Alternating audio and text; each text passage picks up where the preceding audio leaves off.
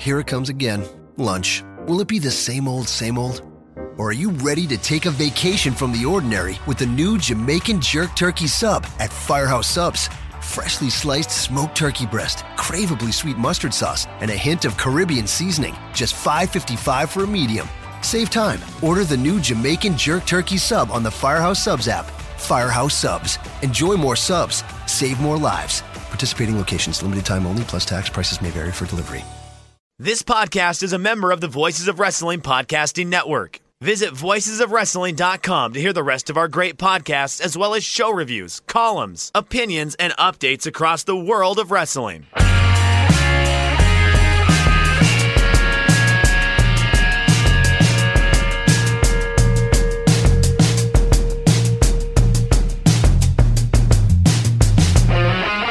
Shake them ropes. I am back from Phoenix, kids. I went to NXT Live. I went to the Royal Rumble Live. I'll have some thoughts about that. Dean Ambrose gives his notice, and internet goes crazy about it. I'll tell you why it's not that big of a deal, probably. With me, as always, Chris Novembrino. Chris, we have digested a lot of wrestling. It's one of those 4-day weekends through Phoenix. And oddly enough, I found all 4 shows overall pretty darn enjoyable. Yes, I thought that of the 4, actually, I think that Royal Rumble was the most laggy, but I that's just because those shows are so long. You know, the big 4, the big 5 shows are now like 6 hours, and it sort of you inevitably get tired at some point in the middle of the show. Yes, and let me get into this, because Chase Field was a bad setup. It was, Bad how? Well, let me explain my interactions with Chase Field from the get-go. The moment they announced this event, I put in a request to get a suite, and they said, okay, fine, blah blah blah. You know, it's a little early. We won't have information on that for a while. We'll get it to you as soon as possible. So all my follow-ups just go unanswered until one day, about a month and a half ago, they go, well, we can't give you any more information. We consider this matter over. So I'm already kind of mad about that, because I thought I could get, the cheapest suite in there, and between my contacts at Fightful, Figure 4, people coming from LA, I could have probably filled it, I thought. So we get there at the show. The setup, they don't have a ramp, as you probably noticed. The people were coming out of the visitors' dugout for the matches. The LED boards were in the middle of the field, but they were also obstructing the stadium jumbotron. So 90% of the people could not see the stadium jumbotron. They had to rely on the LED boards, which were lagging for good, at least, I'd say a third of the show. They were having issues with the action in the ring not corresponding to half of the LED board. When they had the rumbles on, people would be hitting big-time moves, but the screens had cut to the 10-second countdown, because we have to have that for everybody, which drove me insane. Oh, and there's this. They ran out of food an hour into a 6-hour show. Everywhere, it seemed. Some levels even were running out of things like alcohol and soda. I went to get popcorn for the person I was with. I went to 3 different stands and the one exclusively for popcorn. They were out an hour into a 6-hour show. That is absolutely ridiculous. And every time I've gone to one of these stadium shows, this is what it's been like. I'll go to an arena show. I will not go to any more of these giant stadium shows, because either these stadiums decide, well, it's a non-home team event, or it's up to the WWE to get these vendors in line, and they're not. They're running out pretzels, nachos, peanuts, hot dogs, what have you. The basic fare of stadium food an hour into the show. This happened when I went to Dallas. Yeah, I thought you were going to bring up Dallas. Dallas was no picnic. That was not a fun entrance into the stadium. You couldn't get in there, and also the snack bar that I had by where I was sitting in, like, premium quote-unquote seating, which had its own kind of snack bar for the sections, like half the ovens didn't work. The Superdome was cramped, crowded in the hallways, and those vendors ran out of things too. It's absolutely ridiculous that none of these stadiums that they book can seem to handle the WWE, but they sure want all those people in there. The problem is they're fitting twice as many people as they're used to, I think. The bad part is it leaves just a bad taste in everyone's mouth after having gone through this mass public event that is unpleasant, frankly. And in these stadiums, look, these stadiums are meant for 2-hour, 3-hour sporting events at most, or concerts. The seats are as cheap as you can get with plastic. If you're on the floor, you're sitting in a folding chair that's uncomfortable. That's 6 hours of that. They can't handle these events. It's insane to think about, but it's taxing on everyone. Yeah, it's draining. It gives you a lower opinion of the show than you'd normally have if you were just watching it on television and it felt long. It feels longer in these types of things, especially when people are angry. I mean, there were near riots when I was just trying to get popcorn, and it stressed me out to the point where it's like it upset me, and I'm mostly slow to anger in these types of situations because I'm in public and I don't want to embarrass myself. But it's one of those things where it's just like when people are grumbling around you, then you start to grumble, and it's one of those things.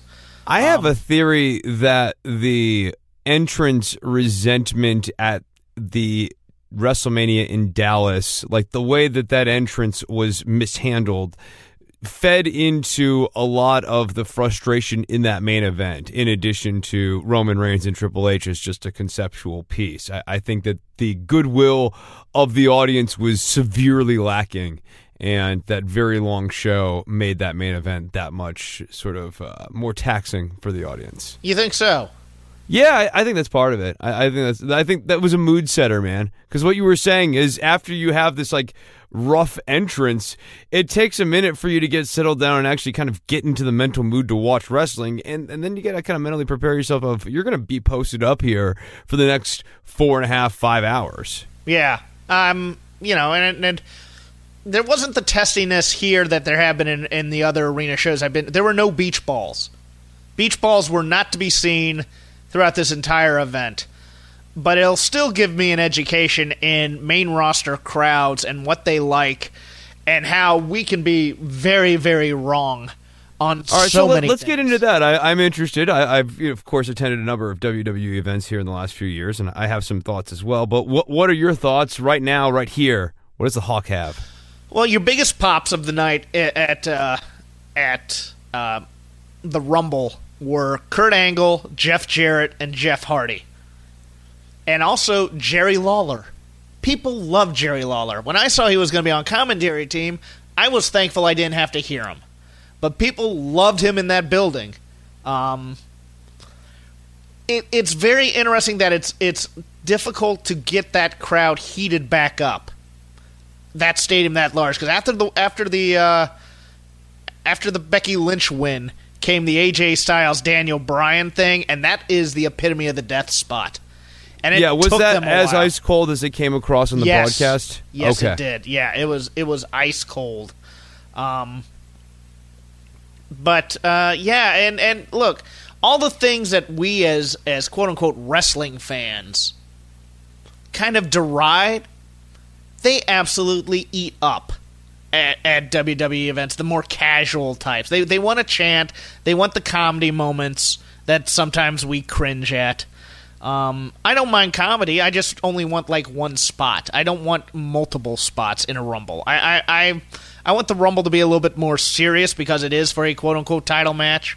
I don't want, this whole weekend has been weird for the main roster because they're just heating up random people that you're like, they haven't thought about in ages just to do it. And it we'll get into that in a little bit. But I want to go back to TakeOver. Man, okay. Loved me some TakeOver. But there was some weirdness here, too. That tag match, loved it. That tag match was like a Road Warriors versus Tully and Arn match. Where you had the big guys who are overpowering, and they overpower the little guys for a while until the little guys can isolate one of the other guys. But man, what a great match that was, and the crowd was eating it up. And then the Gargano Ricochet match, which was the match of the weekend. That thing live, hot fire. Absolutely loved it. And then, I loved that match. I thought the story of that match was a lot of fun. That might be match of the year in WWE was them again. Having to match each other move for move, and Johnny realized that he was not going to be able to beat Ricochet by doing things move for move and being Johnny Wrestling, and that he was going to have to take a page out of Tommaso Ciampa's book. I really enjoyed that. Yeah, no, and once again, Gargano on Rumble weekend may have had the match of the year. And it's going to be very hard to top that. But at the same time, the Shayna Baszler Bianca Belair match was dead quiet during that time because that was such a hot match. And I was not expecting that. That's the point where the show went from one of those old rabid type of crowds that's just yelling and screaming at all the action to becoming an Japanese-style audience? A Japanese or an audience watching a TV show and knowing when to clap at their time, knowing when to chant at their time. Because they did for that, and they also did for the title match in a way. I thought that Bianca Belair did fine. I don't think it didn't pick up until she hit Shayna with the hair whip. And you saw the welt. And then people kind of got excited. Okay, here we go. So it took a while. It wasn't the breakout performance that I thought she'd have, but it was a solid match. It was hard for her to do the full-on breakout just because it went chalk with the plot. Like, this is kind of what we expected, and I don't think we are savants for being able to predict this. I think a lot of the audience was sort of expecting the match to go this way. And, it made Bianca Belair look strong, but the Rocky story, it didn't quite click here. I'm with you on that. Yeah, and really the now she's standing up again and she's going to fall short. No, that doesn't... I liked that spot. I'll tell you, I did like the tail end and the way that they paced out the audience, getting the most out of the audience and getting the audience to really bite that maybe Bianca was going to get out of that spot. I thought that was well conducted. I like the spot. I don't think it gets as much mileage as they think it does in terms of the Rocky story. That's my problem with it. I don't think...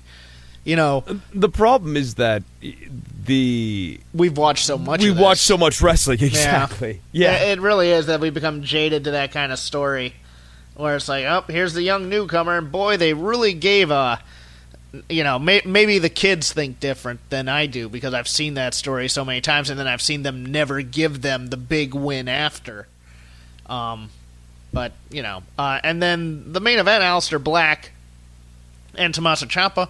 Another good match, but the crowd wasn't hot for it. The crowd was, it was hotter than the women's match, but there was still an element of we're watching and enjoying this performance, and we're waiting for something to happen. But I liked this match a lot. I thought it was one of Tommaso's better performances. But afterwards, they did something weird. They filmed the thing for the halftime heat thing, but nobody in the audience was aware of halftime heat because they had seen Dream in the audience, and they hit Dream's music, and he comes out to face Gargano and Ciampa, and then they have the pull apart brawl with Adam Cole and the others in the back, and then the baby faces come out and they pose, and to me, being there live, and I tweeted this. At the time, it felt like they were almost apologizing for ending on a sour note or a down note or with the bad guys winning or something. It felt just very weird in the crowd watching that as a kind of a critic versus a fan and trying to figure out what they were trying to do here without knowing about halftime heat at the time. Over the broadcast, my impression was, at least from what I was getting off of the mic and hearing from the crowd, was there were a lot of people who were really overly excited for the DIY reunion. Like they want heel DIY so bad, and that is the story we're getting told here. Like Gargano yells "I win" as he wins his match, and Tommaso yells "I win" as he wins his match. That's where we're going with all of this. But I think the fact that people are waiting for the angle so much in that main event kept them from investing in the main event. Hit some notes on the Rumble, I guess. Love the Asuka Becky match live. These are all. I haven't watched any of the TV broadcasts, so I don't know how a lot of these came off. But I thought both women's singles matches were pretty darn good, especially Asuka Becky. Thought Sasha and Ronda was pretty good as well. Yeah, I liked both of those matches a lot. I thought Sasha and Ronda was very good. We need to stop having faith that the Daniel Bryan, AJ Styles types of that basically all these SmackDown title matches that we're watching, that they're going to be these dream match, great work rate type of scenarios. No, they're going to tell us a story, and the story's always going to somehow be disappointing.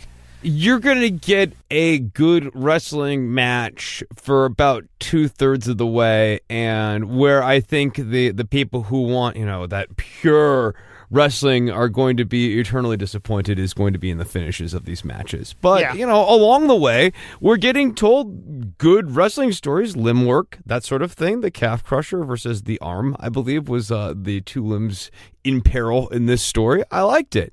And then at the end, Eric Rowan came out, and I didn't like it. Eric Rowan is your conduit. I'm glad that he still has the twangy banjo and out-of-tune xylophone music. Thank God for that. You can recycle that. That's recycling. The Rumbles themselves. The Women's Rumble I found far more compelling than the Men's Rumble. I liked... I'll tell you who I'm going to put over. Are you saying compelling with regards to the finish of the match or with regards to the match as a whole? Because the match as a whole. Oh, wow. Okay. See, I like the finish of it, but I thought the rest of the match the was first half, kind of forgettable other than Xia Li. It's weird because watching live, I thought Lacey Evans did a far better job than apparently a lot of critics who watched on TV did. I thought, because she hit the double jump moonsault, which was impressive. She was giving power to Charlotte Flair. She eliminated the Iconics. The first two spots she did were sloppy against Natty. And I think that colored a lot of people's impressions because, again, this is supposed to be our first impression of Lacey Evans. And I just thought the rollout was kind of strange altogether here tonight on the Royal Rumble. But, I thought she settled in well later on, and you're right. She was doing good work and kind of cooling down a little bit and calming down a little bit, letting the wrestling come to her a little bit towards the middle of the match. But I didn't overall like the way that they use Lacey Evans. You know what? My only issue with these types of, again, it goes to the seriousness of the Rumble, is they're finding more and more contrived reasons to get around the 2 feet thing to do these weird type of spots to get people over. I don't mind it, but I'm just like, all right, that's too many people ridiculous. Are doing it. Yeah. I like the idea of a Ninja Warrior person coming in and trying their hand in the Royal Rumble. I like that kind of as a throwback to the 1990s WWF thing where like a random football player or someone would come out and try their hand in the Royal Rumble and just have a guest spot. I like that. I thought she was maybe around for a little she's a too Performance Center person. Oh, she is? Okay. Yeah, okay, she's been there for a while. Here's the thing. On commentary, they were sort of announcing her as like a Ninja Warrior person. Yeah, she was the winner of American Ninja Warrior. And then she got signed to the Performance Center. And she's actually been on the Largo Loop down there doing those matches. No, she's legit. There are those. They still have that weird thing where Dana Brooke has to look good and eliminate like a fan favorite for some reason. They always have like the low people on the totem pole on the main roster eliminate these NXT darlings, which I find weird. I loved the Casey Catanzaro spot. I just found the premise of it ridiculous. a bit. I liked the Zelina Vega Hornswoggle spot. That's my one comedy spot for the show. I'll take that. That to me made me laugh. Hornswoggle doing the Harpo Marx gimmick of chasing around the pretty girl. I thought the MVP of the Women's Rumble, oddly enough, was Ember Moon. Because Ember Moon, when I'm watching it, I'm watching all these new people who aren't used to everything come into the ring. And I'm looking for who is really putting over their moves. And Ember Moon was selling like a champ for everybody that came in. I mean, Xia Li was sloppy, and Ember Moon tried her best to help her with that. I remember, I forget whose move she really took. I think it was Candice. She took like a move from Candice and just flew afterwards. I was really, proud of that. And, oh, by the way, they misspelled Candice on the Jumbotron, which killed me. I couldn't believe that. They spell it Candace when it's ICE. I'm like, do you all know your own employees? And then, just overall, the surprises were fine. In terms of the NXT people, these are the types of people they get. And then Becky coming in. I'm sitting there going, you know what? If you miss your turn in the Rumble and the next person comes out, you're disqualified, because that used to be a rule. And that's my other problem, is that these rules are kind of... You have to forget logic, and you have to forget what you've seen if you've seen every other Rumble and the rules that they tell you. So I'm just looking at that going, no, Becky should not be in... They can't take Lana's space like that. They could have made a better executive decision as a way to get around it, but once that happened... I was fine with it. It was a nice moment. Yeah, I mean, I think that the winner was the right winner. I like the setup we had with Charlotte and Becky. I liked seeing the ruthless side of Becky. I will say, at least for me, outside of Xia Li, who, yes, was a bit sloppy, but at least represented a change of pace from what was happening in the ring up to that point. Yes. No one else really kind of stood out. Zelina Vega did... a comedy spot, and that's fine. I worry that she's becoming a little too much of a punchline character. I agree. When I think that you could do more with Zelina Vega, but so it goes. Dana Brooke, she's a heel one week, she's a face one week. It depends on the show, even between the Royal Rumble here and Monday Night Raw. And I don't know. I mean, the Carmella thing, it was what it was, and I'm just looking at the list here. Is there anyone else who I thought was notable? You mean the Lana thing? Oh, Bayley was pretty good in the match too, I thought. Yeah. Bayley was good. Okay, there is one other person that I thought was worth mentioning, and that's Alexa Bliss. And I thought that was a very curious way to bring her back. Huge pop for her. I mean, to the point where... Yeah, people were excited. I mean... People love Alexa Bliss. Yeah, I know. Talk a little bit more about Alexa when we get to Raw. I'm going to double back a little bit to the pre-show, because that Cruiserweight match was great. The Cruiserweight four-way. Yeah, I concur. Loved it. The only problem... Well, it wasn't a problem for most people, but if you saw 205 Live this week, you kind of saw a lot of it, but it was still a good match. Yeah. I liked the ending of the Brock Finn match. I know a lot of people thought it was anticlimactic. I thought it was kind of a cool thing that, Brock's a really high-skilled mixed martial artist, and he caught Finn after being tired from doing all his aerial maneuvers. I was fine with that. I don't know what you thought of it watching it. No, I liked it. I mean, this is where this was going to go. I thought this told a good story. I liked the beatdown at the end of the match. I think they maybe tried to hit it a little too over the nose here on Monday night, but I thought everything on Sunday went perfectly fine. It was a good match. Yeah. Good, not great, but good. Yeah, the tag team match was what we thought it'd be. The men's Rumble, I'm in the minority. I'm not the big fan of the Nia Jax move. I'm not a big fan of the Nia Jax move either. I'm not think intergender the whole thing guy. I'm sorry. That's me. Maybe I'm a Philistine that way. I'll live with that. But I especially knocking out Mustafa Ali. I thought that, no. Not your hot young star on SmackDown. Okay, you can have him beat up R-Truth. You can have her punch Dean Ambrose, who's on his way out. But don't kill your guy on the come. That's all I ask. Yeah, and I think there's a real question here of why is it Nia Jax? Why are we choosing to change the rules with her? And I think the answer to that question is a very uncomfortable one. Yeah. And one that WWE would not like to have to be answering. Okay, what is it then? Because maybe I'm thinking something different. I think it's because she's large. Yeah. In part because she's tall, but they wouldn't do it with Rhea Ripley, and she's pretty tall. I think it's because she's large in that other way, Jeff. Okay. That'll work for me. And I think someone kind of thinks it's funny to see someone large taking RKOs and big moves like that. Rob McCarran had a hell of a weekend with Jeff Jarrett showing up as number 2. Texted me immediately. The level of surprises in the Rumble were about what we thought they'd be. I didn't expect anybody from, say, New Japan coming over.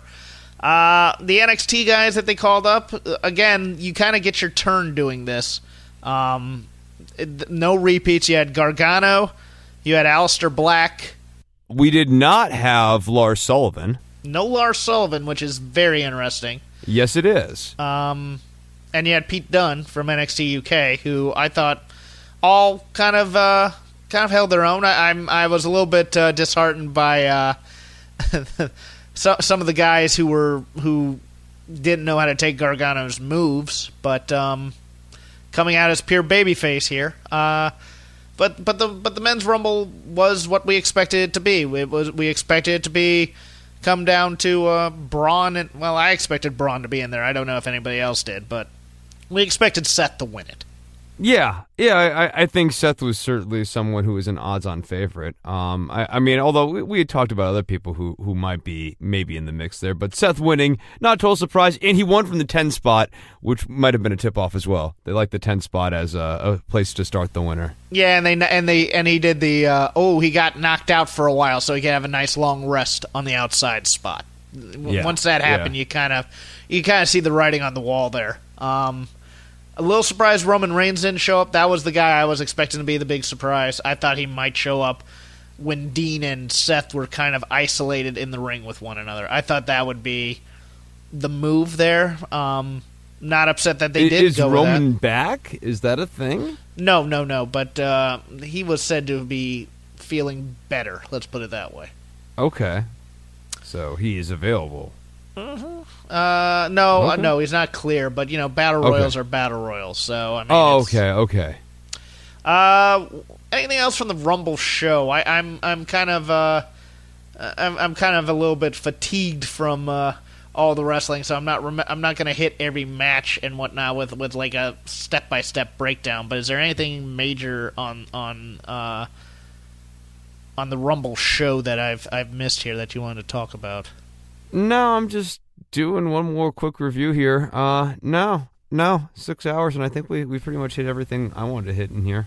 Okay. Ross, actually, let's first let me pause because we do have a sponsor this week. Robinhood is an investing app that lets you buy and sell stocks, ETFs, options, and cryptos all commission-free. While other brokerages charge up to $10 for every trade, Robinhood doesn't charge any commission fees, so you can trade stocks and keep all your profits. Plus, there's no account minimum deposit needed to get started, so you can start investing at any level. The simple, intuitive design of Robinhood makes investing easy for newcomers and experts alike. View easy-to-understand charts and market data, and place a trade in just 4 taps on your smartphone. You can also view stock collections, such as 100 most popular. With Robinhood, you can learn how to invest in the market, and you build your portfolio. Discover new stocks, track your favorite companies, and get custom notifications for price movements so you never miss the right moment to invest. Robinhood is giving listeners of Shake Them Ropes a free stock like Apple, Ford, or Sprint to help you build your portfolio. Just go over and sign up at shake.robinhood.com, and we thank them, as always, for their patronage. So news coming out, I guess, late last night, early today. I forget when it was, but Dean Ambrose has decided he will not be re-signing with the WWE. I am one of those people that heard that and wasn't the least bit surprised, Chris. Do you think he's going to get elite or become all elite? I don't know. I'm really I don't think it's because of that necessarily. I think it's one of those things where more money's not going to cure his creative desires and what he wants to be in wrestling. He's already been champion. I think that he realizes that they're just never going to let him tell the type of stories that he wants to tell or be the type of character he wants to be. Yes, and that to me is what it is. I know people who have... I mean, you hear these stories all the time. The people who quit the plum sitcom role that they're making millions at because they feel pigeonholed. So, okay, I'm going to go do theater. And everybody's like, why are you giving up all that money to go do that? And you know what? Sometimes you're just unhappy in a role, and you don't want to do that role anymore. I think Elite's a player. I think ROH is a player. I think, TNA could be a player. I mean, it just depends. People are throwing money around. I mean, nobody necessarily... I have nothing against TNA. I just don't think he's going to go there. I think he'll wait and see for the Elite. See if they get their, ducks in a row and see what they're doing and what their vision is. Because, I mean, as much as his friends, and this is the PW Torch who reported this, so I want to give credit to them and their story and their reporting here. But according to the friends of Dean, he's just tired of the hokey stuff. And then people go, well, he'll definitely be over at All Elite because they want a more sports bill. But if you remember All In, it also had inflatable penises and a talking boot. So, you know what? I don't think they'll make him do it. I think All Elite is one of those things where they're going to be open to the wrestlers having input on what they want to do and what gives them creative fulfillment. So I would expect a guy of that caliber for the WWE to do that. Or he may just not want to do wrestling anymore. He may want to go off and, my joke was, I want to see him do something totally non-wrestling that may have been his dream, like an American Girl franchise or something like that.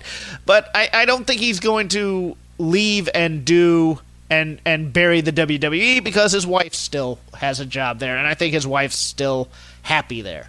So, I mean, I'm not freaking out like some people were or thinking that this is a conspiracy because WWE came out with a press statement confirming it. I just think the dude needs some time off and he needs a change of venue, and no amount of money is going to make him happy at his current place of employment. Yeah, and I don't know how his money situation is, but let's maybe assume that Dean's been savvy with his money and has enough where he can do something like that. Maybe he just needs a year away, 2 years away. Las Vegas is not an expensive place to live. It's not. So your money can go a long way there. Yeah, it's true. Yeah, especially if you're like kind of in the outer part of Las Vegas, it is not a very expensive place to live. That is very true. So, anyways, I mean, I hope Dean does what's best. Sometimes time away from the thing you've been doing is good to recenter oneself to be able to continue doing that thing for the long haul. So, for people who like Dean Ambrose, you might want to cheer on him taking a minute away from this because that might allow him to come back and do this for a longer period of time in the next run. Yeah, so to transition into Raw and SmackDown, both of which I liked that it appeared that both had, for lack of a better term, a more serious tone to them rather than the playful campiness that we're kind of used to in the WWE. But it's also a weird season in the WWE, and I think AEW is a party to this in some way. It's heat up random people we haven't thought of in a while. Shelton Benjamin being in the Rumble, kind of odd. There were a couple other calls like that were kind of odd. Kurt Hawkins having a Rumble spot, but I mean it was nice he could do the comedy spot. We had a ditto with Ryder, even giving Ryder something to do all of a sudden because you don't want Ryder to get bored. Yeah, well, Ryder was supposed to be in the Rumble and they decided at the last second to put Kurt Angle in that position. Right, but I'm saying even giving Ryder and Hawkins this angle right now. Yeah. Yeah.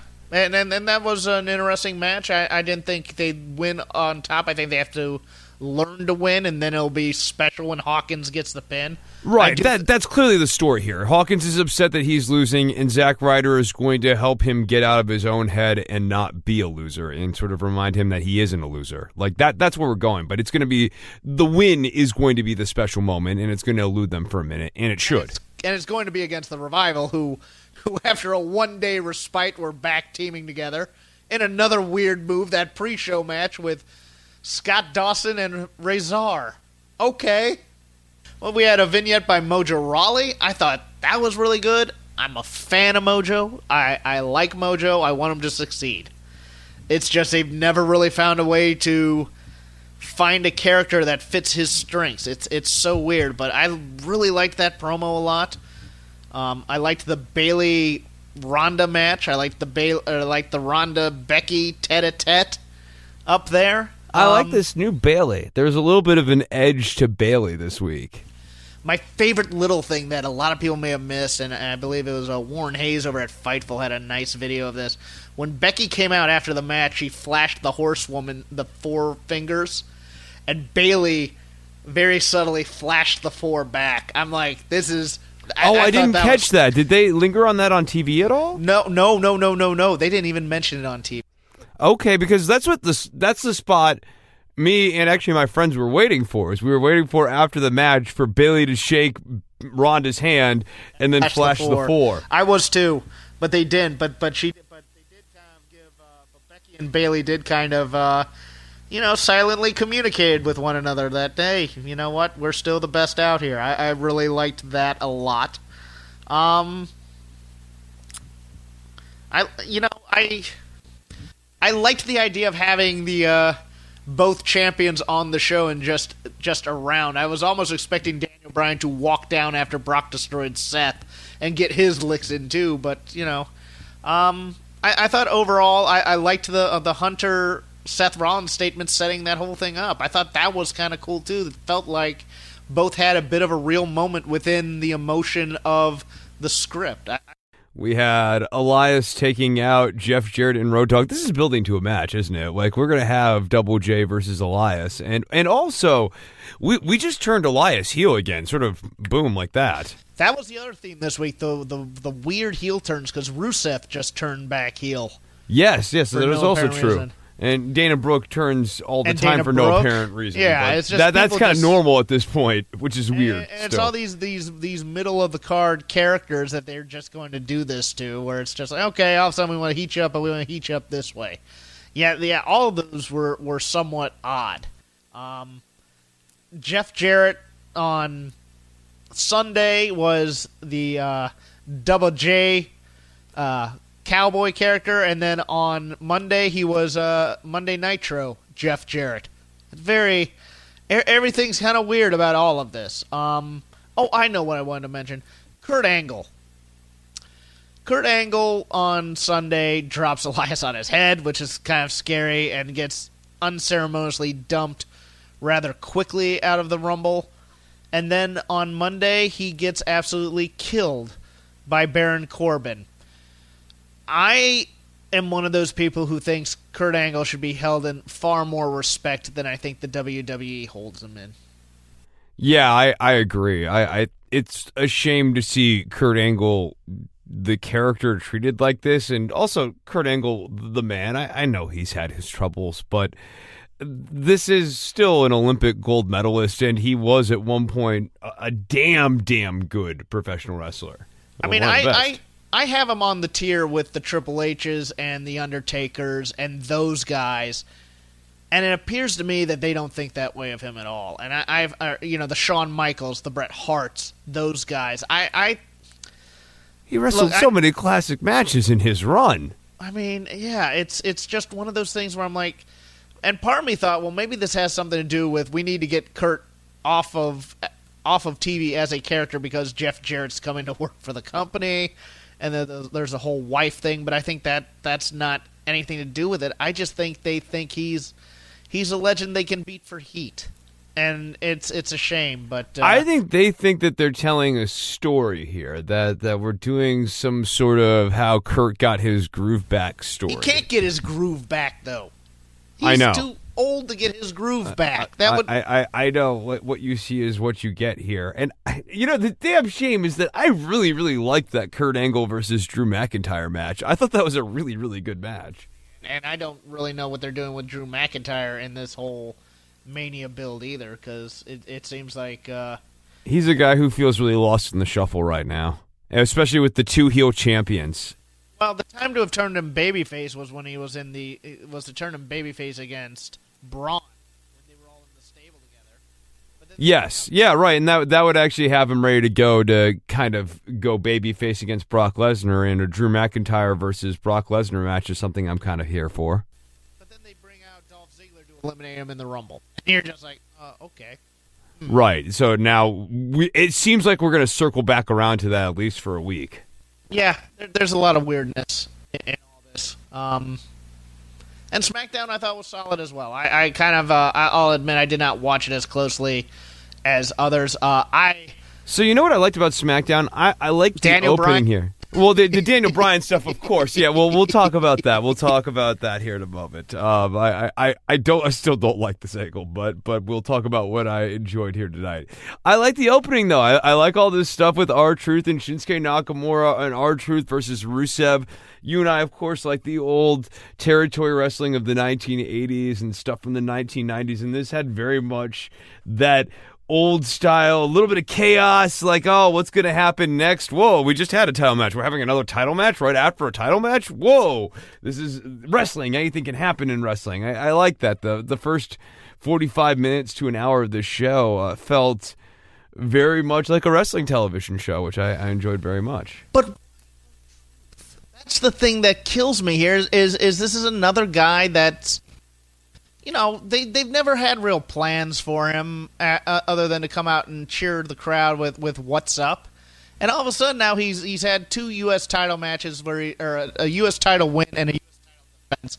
It's almost they looked at their roster and go, okay, who have we neglected? Let's heat them up, but we're heating them up on the day that you're announcing the road to WrestleMania, which means you're basically heating them up for the Battle Royal, which is a little ridiculous. Yeah, I think part of that is still a reaction to December. December is still on the minds of some of the writers, and you can hear that in plot points on commentary where, like Baron Corbin is out, and they still talk about, oh, Baron Corbin was very bad for ratings. This is still, like, it's part of canon, but it's clearly a thing that's still on certain people's minds as they're writing these shows. And so I think picking out these old toys is part of that. As you've probably noticed, Jeff's audio had a little bit of trouble in this episode, and we reached a part in the episode where it was becoming difficult for me to hear him as well. However, I'm going to summarize his point right now, and then we're going to cut back to my response to his point. Jeff was segueing into the Mandy Rose and Naomi segment, and he was marveling in WWE's ability to find some sort of continuity for this Naomi and Mandy Rose angle by digging up a 2015 clip of Tough Enough. And now we go to my reaction to that point. Yeah, I appreciated the attempt at continuity. No, it was nice. Of like, oh, look, we're going back to Tough Enough 3 years ago. And there are times in wrestling where I would like to see these deep callbacks. Not in this angle. I was kind of hoping this angle could go down the memory hole, because they do that from time to time with angles that aren't working. And I was hoping that someone would have concluded that this angle was one of those that isn't working. But in the Women's Royal Rumble, I had my concerns when they had Mandy Rose eliminate Naomi. And to come back around to this is the motivation, it's... the weird thing is, right, this is a transparent motivation for Mandy Rose. Like, this is not the reason why she hates Naomi, so they still actually have to come up with a reason why she does, and I don't think they have that still. It was almost as if Corey was mocking it afterwards the entire time. with the updates on did her. Did she really care about this that much? And the way Mandy Rose was doing it was very Crocodile's Tears-ish. Yeah, and also, by the way, SmackDown ladies teams can just declare themselves eligible for the that's what I want to get into, for the Elimination Chamber. I loved the Nia Jax, Tamina versus Alexa Bliss and Mickie James match, just for all the things it represented. It represented the callback to the Alexa Nia Jax feud wasn't the best feud in the world, but I think those types of things should still have resonance. I do think bad guys should face other bad guys in a sport and things. I really liked a lot about that. It wasn't the greatest match in the world, but the story behind it and having bad versus bad, I thought that was a cool little touch. And yeah, it should be a squash, which those two as a power team killing the two smaller women. I agree with this. All of this in a vacuum, I'm totally fine with. It's bizarre to me to do this with Alexa Bliss when she's this really hot commodity and you now kind of goober her out over 2 nights. Exactly. It's very weird because she is still, weirdly enough, I think she's the biggest star in the division. She's really popular. I thought they were going to bring her back as a babyface, and she was going to be a very hot babyface at that. Yeah, judging from look, Ronda gets a big response. Bayley and Becky and Charlotte and, the Horse and Sasha all get big responses. Alexa gets a very throaty screams from a full house, and I'm still amazed by that because she hasn't really had a great match on the main roster. Yeah, I concur. But for whatever reason, she resonates, and she's smaller than a lot of the women's roster, so it seems very natural to me to turn her face at this point. But they have different plans. Yeah, and other than SmackDown was basically around who are going to be the new contenders. The Mrs. Dad stuff was fun. I thought that was a nice little moment. Yeah, like that was actually, I was actually waiting for Shane to double cross the Miz. The heel turn. Yeah, me too. Yeah, and instead it was like super sweet and just nice. And there's the Mrs. Dad. It's like, oh, okay, that's neat. Yeah, no. As soon as he says this will be a night that you remember for the rest of your life, I'm thinking that's a Kevin Owens line. Yeah, right. I like that the twist was no twist. Yeah. Still, I never need to see Shane wrestle again. I'm sorry. No, I don't like him in the ring at all. It's funny. The story I like, the wrestling in the story I don't. Yeah.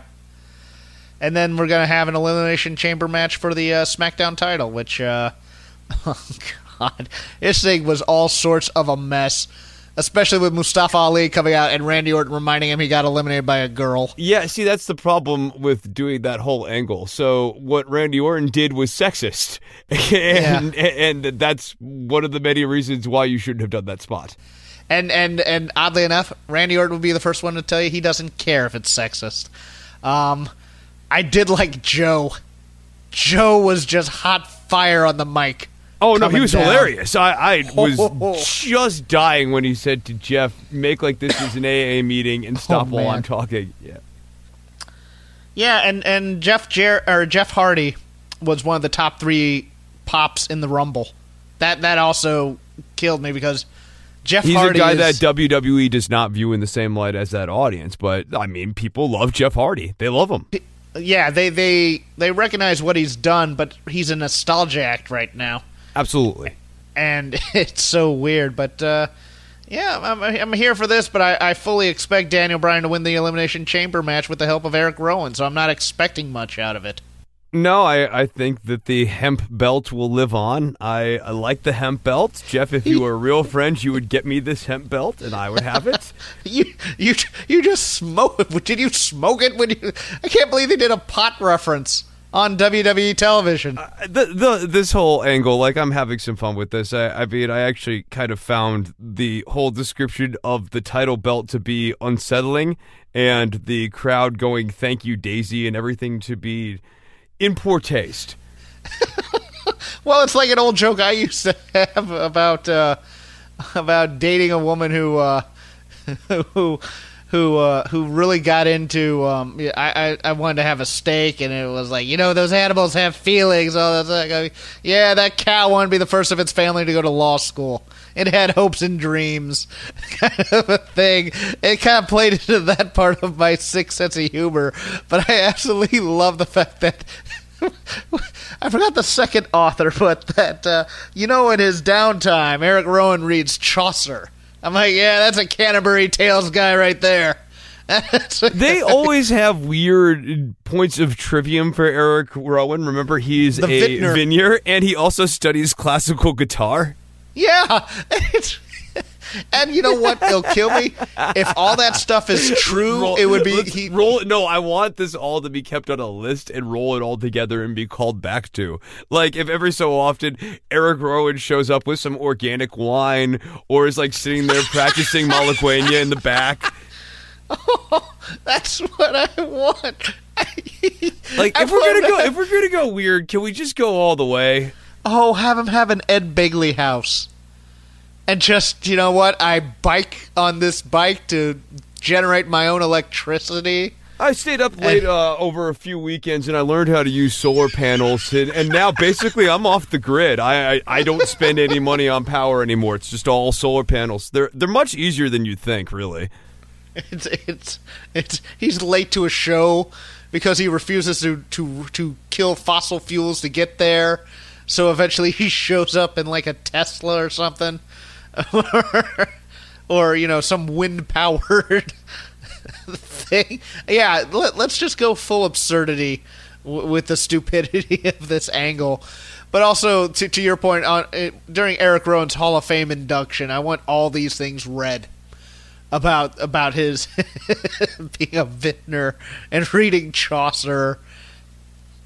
But yeah, I just, you know, I liked the new Daniel Bryan character a lot more when it was about him becoming demented from spending so much time in the hyperbaric chambers or whatever those chambers are for recovery and everything. And Hyperbaric's correct, yeah. Yeah, losing his mind a little bit. I thought that was much more fertile ground to stand on than the recycling thing. When Eric Rowan comes out and the O on his Titantron is replaced with the recycle symbol, I know some people chuckle, but that's the friggin' problem. It's low rent, it's mid-card. And, you know, the hemp belt, it's funny. I like it. It even looks cool when you actually see like a picture of it zoomed in. Like, it's a nicely designed belt. But it's Daniel cheesy. Bryan it's Daniel Bryan as a comedy character. It's Daniel Bryan in the first heel iteration when he was abusing AJ Lee. We all found it funny, but we were waiting for the killer technical wrestler we all know Daniel Bryan to be in, for him to have those kind of breakout matches that we all want to find memorable. And we're kind of doing the same thing here, I think. This trapping will never allow that to happen. There will always be some banana peel finish at the end of all this eco stuff. Yeah, it's now hopefully that banana peel will be composted afterwards.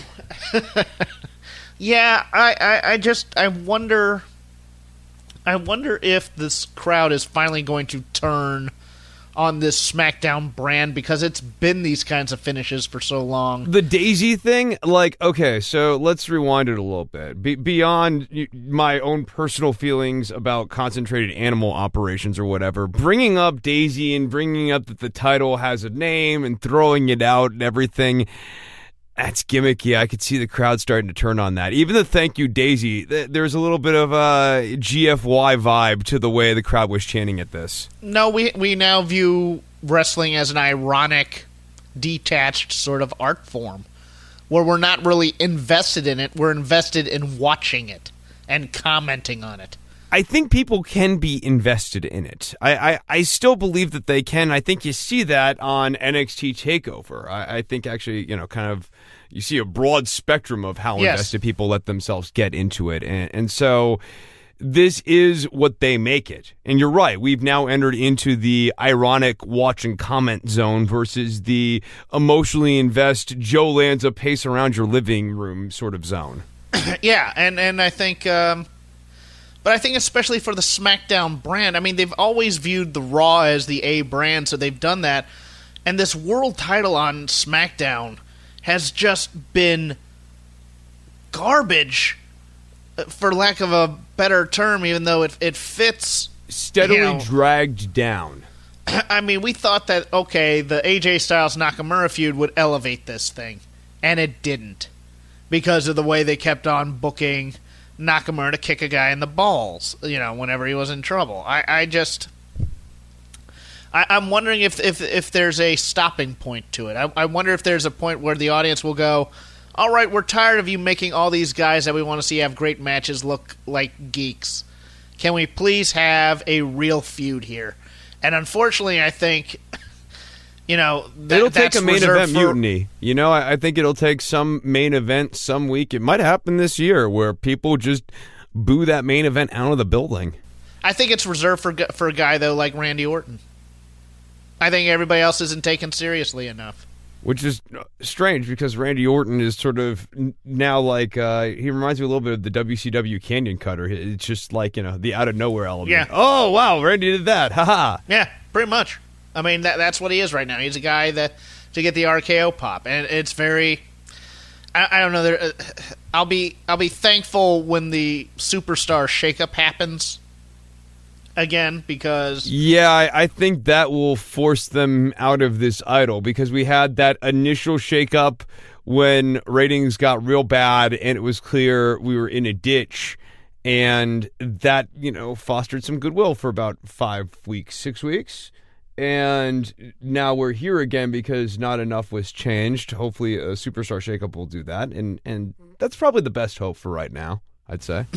Yeah, because I think, just 1 year of this, and it's time to freshen it up, because I think they've just kind of run out of combinations to put people in. I'm actually disappointed that it's not Seth Rollins versus Daniel Bryan, to be completely honest. But, so it goes. I would have liked that. But I don't want this Daniel Bryan versus Seth Rollins. I don't. No. I don't want Seth Rollins, because I think, man, looking at the Seth Rollins Brock Lesnar thing, I could see them having Seth should win, but I could see them still holding out. You know what? Maybe there's somebody bigger than Seth that we don't know about just yet. Maybe Roman. Maybe someone, and you're just like, you watch it with that kind of trepidation, and you're just going, man, Seth is the guy. But what are they going to be thinking in these next few weeks? We'll see. And we'll talk about the NXT tapings on Friday, or whenever the show comes up. We'll talk about it on Thursday. We'll talk about it on Thursday, and the show will come out on Friday. That's right. Yeah, I have some thoughts about that as well. But you can hit up our tip jar Patreon at patreon.com/shakethemropes. Chris and I are working on a couple of episodes. Hopefully we'll tape one this weekend, although it's Super Bowl weekend and it's Worlds Collide tournament. Chris, you going to be watching all of that? Probably no on the Super Bowl. Maybe I'll catch a little bit of Worlds Collide, though. Okay. You can reach me at CrapGame13. You reach Chris at Chris Novembrino. Chris, it is time for your 400 plugs of podcasts. Hey, there's not that many podcasts. Go to don'tworry.tv. This one show is called Don't Worry About the Government. You can find it on iTunes and Stitcher. The other show is called The All in the Family Podcast. New episode just dropped today.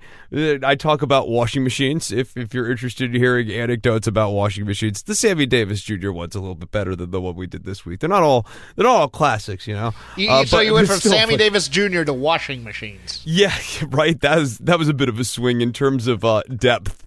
There's not necessarily a lot of historical context to offer on washing machines, other than people still struggle with them. They struggle with them back in the 1970s. They struggle with them now in the 2010s. It's time in memoriam, man versus technology. You can find that at the allinthefamilypodcast.com or on iTunes and Stitcher.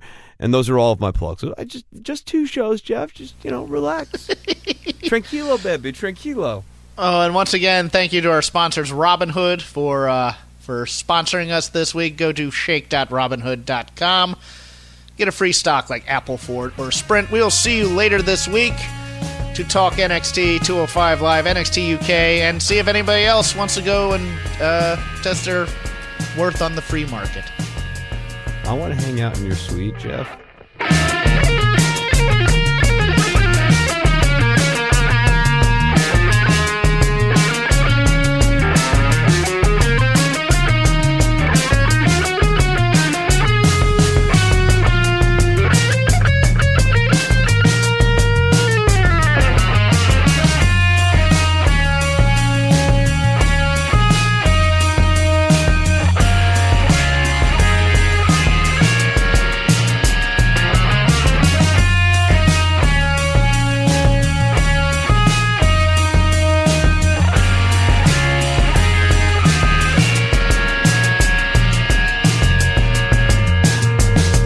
Now, Tessa, what I'm going to do, I promise I love you so much. I wrote you a little poem, Tessa, and I memorized it. Roses are red, violets are blue. Tessa, I love you. I love you, baby. Come back to me. I'm going to beat you to death next week, Bill Dundee.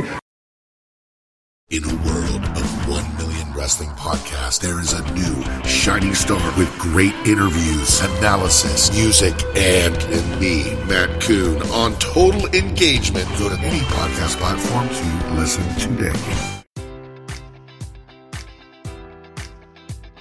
Enjoy all your favorite sports like never before at BetMGM. Sign up using code Buckeye and receive up to $1,500 back in bonus bets if you don't win your first bet. When you register with BetMGM, you'll get instant access to a variety of parlay selection features, live betting options, and the best daily promotions in the business. And with BetMGM at your fingertips, every play and every game matters more than ever. Place your money line, prop, or parlay bets with the king of sportsbooks today. Sign up using code Buckeye and receive up to $1,500 back in bonus bets if you don't win your first bet. BetMGM and GameSense remind you to play responsibly. 21 plus and present in Ohio, subject to eligibility requirements. Rewards are non-withdrawable bonus bets that expire in 7 days. Gambling problem? Call 1-800-GAMBLER in partnership with MGM Northfield Park.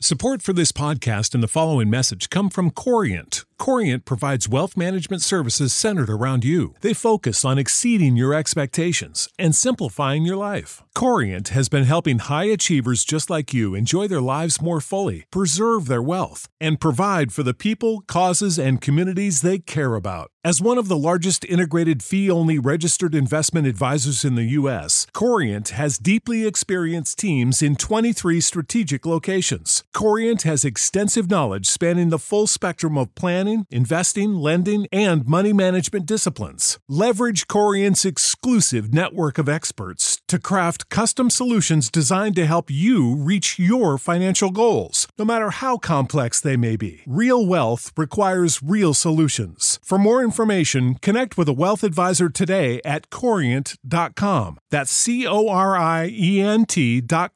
Corient.com.